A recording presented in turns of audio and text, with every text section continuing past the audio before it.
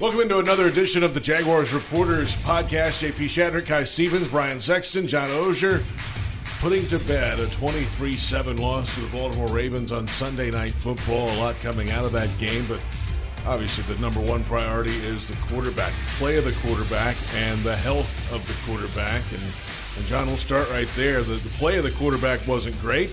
The execution lacking right around the goal line before halftime, decision-making. He lost 2 fumbles, and then in the second half gets hit a couple times, and he comes out of the game in concussion protocol. Yeah, it's funny. I think 2 fumbles, everything you said before concussion protocol, which is a different issue, it all comes down to decision-making. And it's not that we've seen that he has the capability to be one of the better players in the league. We've seen he has the talent, all that stuff, the guts, the moxie. But he fumbled twice last night that cost them, depending on the math, 10 at points. least 6. Well, yeah. Whatever the number, it was a close game. And then at the end, these decisions were probably 13 points when you take the last play. Maybe they don't get the touchdown last play of the half, but bare minimum 9. Well, this is a 7-point league. Yeah, so that stuff, I always get questions. When are we going to talk about his ball security issue? Well, we talk about it all the time. But late third year, this doesn't make him not the guy, but that can't continue to happen. You know, you went into a game against the best pass rushing team in football, and your offensive line, which is beat up, did pretty good until the middle of the fourth quarter when things were out of control.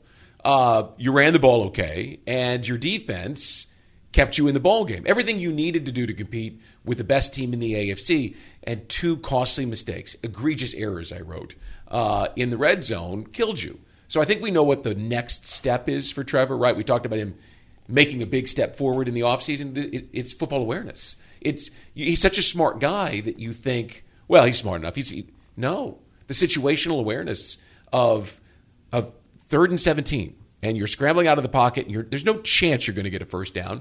Protect the ball. Get the points. At that point, you tie the game at 3. Situational awareness, you got the ball first and goal at the 5, 12 seconds. You spike it or throw it out of the back of the end zone. You got to get 3. You've got to get points.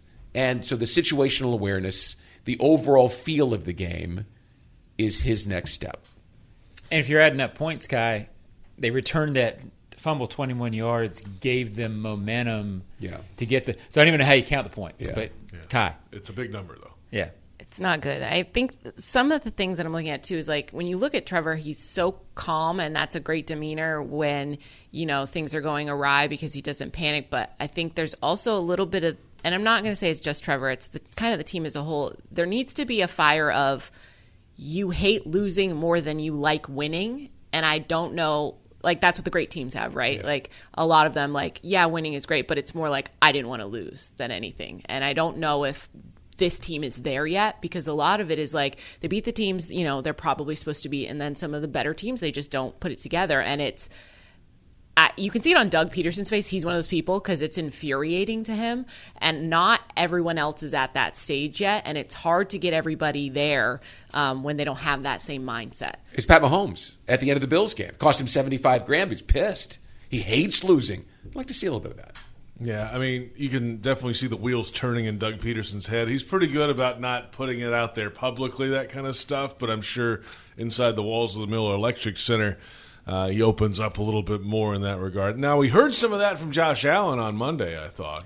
I think Josh is one of the people that, especially someone who's lost as much as he has, now that he sees what is available and what is possible. But that's hard to do. And also, when you look at this team, I think a little bit of it too, it's a young team, and then there is some veteran leadership, but not all of those players are from franchises or teams that were super successful, right? So if you're coming from another place where you don't have super high expectations, but you're now here setting the expectation, you don't necessarily know what a winning expectation is at the NFL level. Yeah, they all went to great colleges. Obviously, they know what it's like to win and play on a good team, but like you don't know what it takes necessarily day in and day out unless you play for, a Baltimore, a 49ers, a team like that where it's expected every single week and they make it happen with not the, like even the Browns, like the defense, the way they're so physical. They've had 4 or 5 quarterbacks, whatever it is at this point, and they still figure out what they do need to do, or they hang their hat on something. Brian, I know you were saying, when you think about it, like when push comes to shove, what does this team do well? Right. What can you count on? What can you count on this team right now? You can't. There's nothing.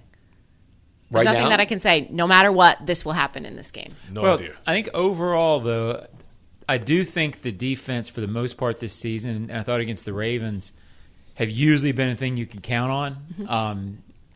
I think they would have been the story of the game on Sunday had the offense showed up at all, because they were playing sort of back to where they had played before those last two games. And I think if they'd had a little bit of a lead, maybe they would be, hey, we create turnovers, we did this. But that's not enough of that hasn't been enough of a calling card to depend on it the last 3 weeks. Well, takeaways. I mean, they lead the league with 25. That's one thing that you can count on with them. And look, the point you made, it's a 7-point league. And the offense couldn't help the defense in the first half. You had 4 drives in scoring position inside the Ravens' 40-yard line. The defense is playing great. You give them a little bit of support. Right. Now you put yourself into a fourth quarter game, which is where the league is decided in 2023, and the offense just didn't come through. There were some things you could hang your hat on: the run defense, the takeaways, the Jaguars' ability to move the football. There just hasn't been enough consistency, and there's the magic word, right? They haven't done anything well enough week to week this year. All right, let's take a break. We're back in a moment. We'll take a look at the playoff race now, which is all of a sudden hot and heavy in the AFC South, and the week ahead. It's Jaguars Reporters. Welcome back to the Jaguars Reporters podcast. JP Shadrick, John Oehser, Brian Sexton, Kai Stevens, looking now ahead to this AFC playoff race. And, okay, well, Doug Peterson made the point in the press conference on Monday. I think to your question, Brian, he answered, we're still in first place, I think. And they are. They have the tiebreakers. They're the exact same record as the Texans and Colts. So they control their own destiny to the division title. That's a fact. If they win out, it's fine. If they don't, then there could be issues, and that's where they are. They had a lead in this thing. Now the lead is minimal. It's just tiebreakers. And so the pressure is really on now for this Jags team, Kai, and you know, they've got the Bucs this week, who are tied in their own division in the NFC South for first place, and they're all about it right now and playing pretty good. And then they've got a Carolina team that is wounded, but they won yesterday and beat Atlanta, or won on Sunday and beat Atlanta. And then you go to Tennessee, which in the last decade has been a tough place to play for this franchise. So that's what's ahead. How do they handle the heat? We're certainly past that point where you can look at the schedule and be like, this is a win, this is a win.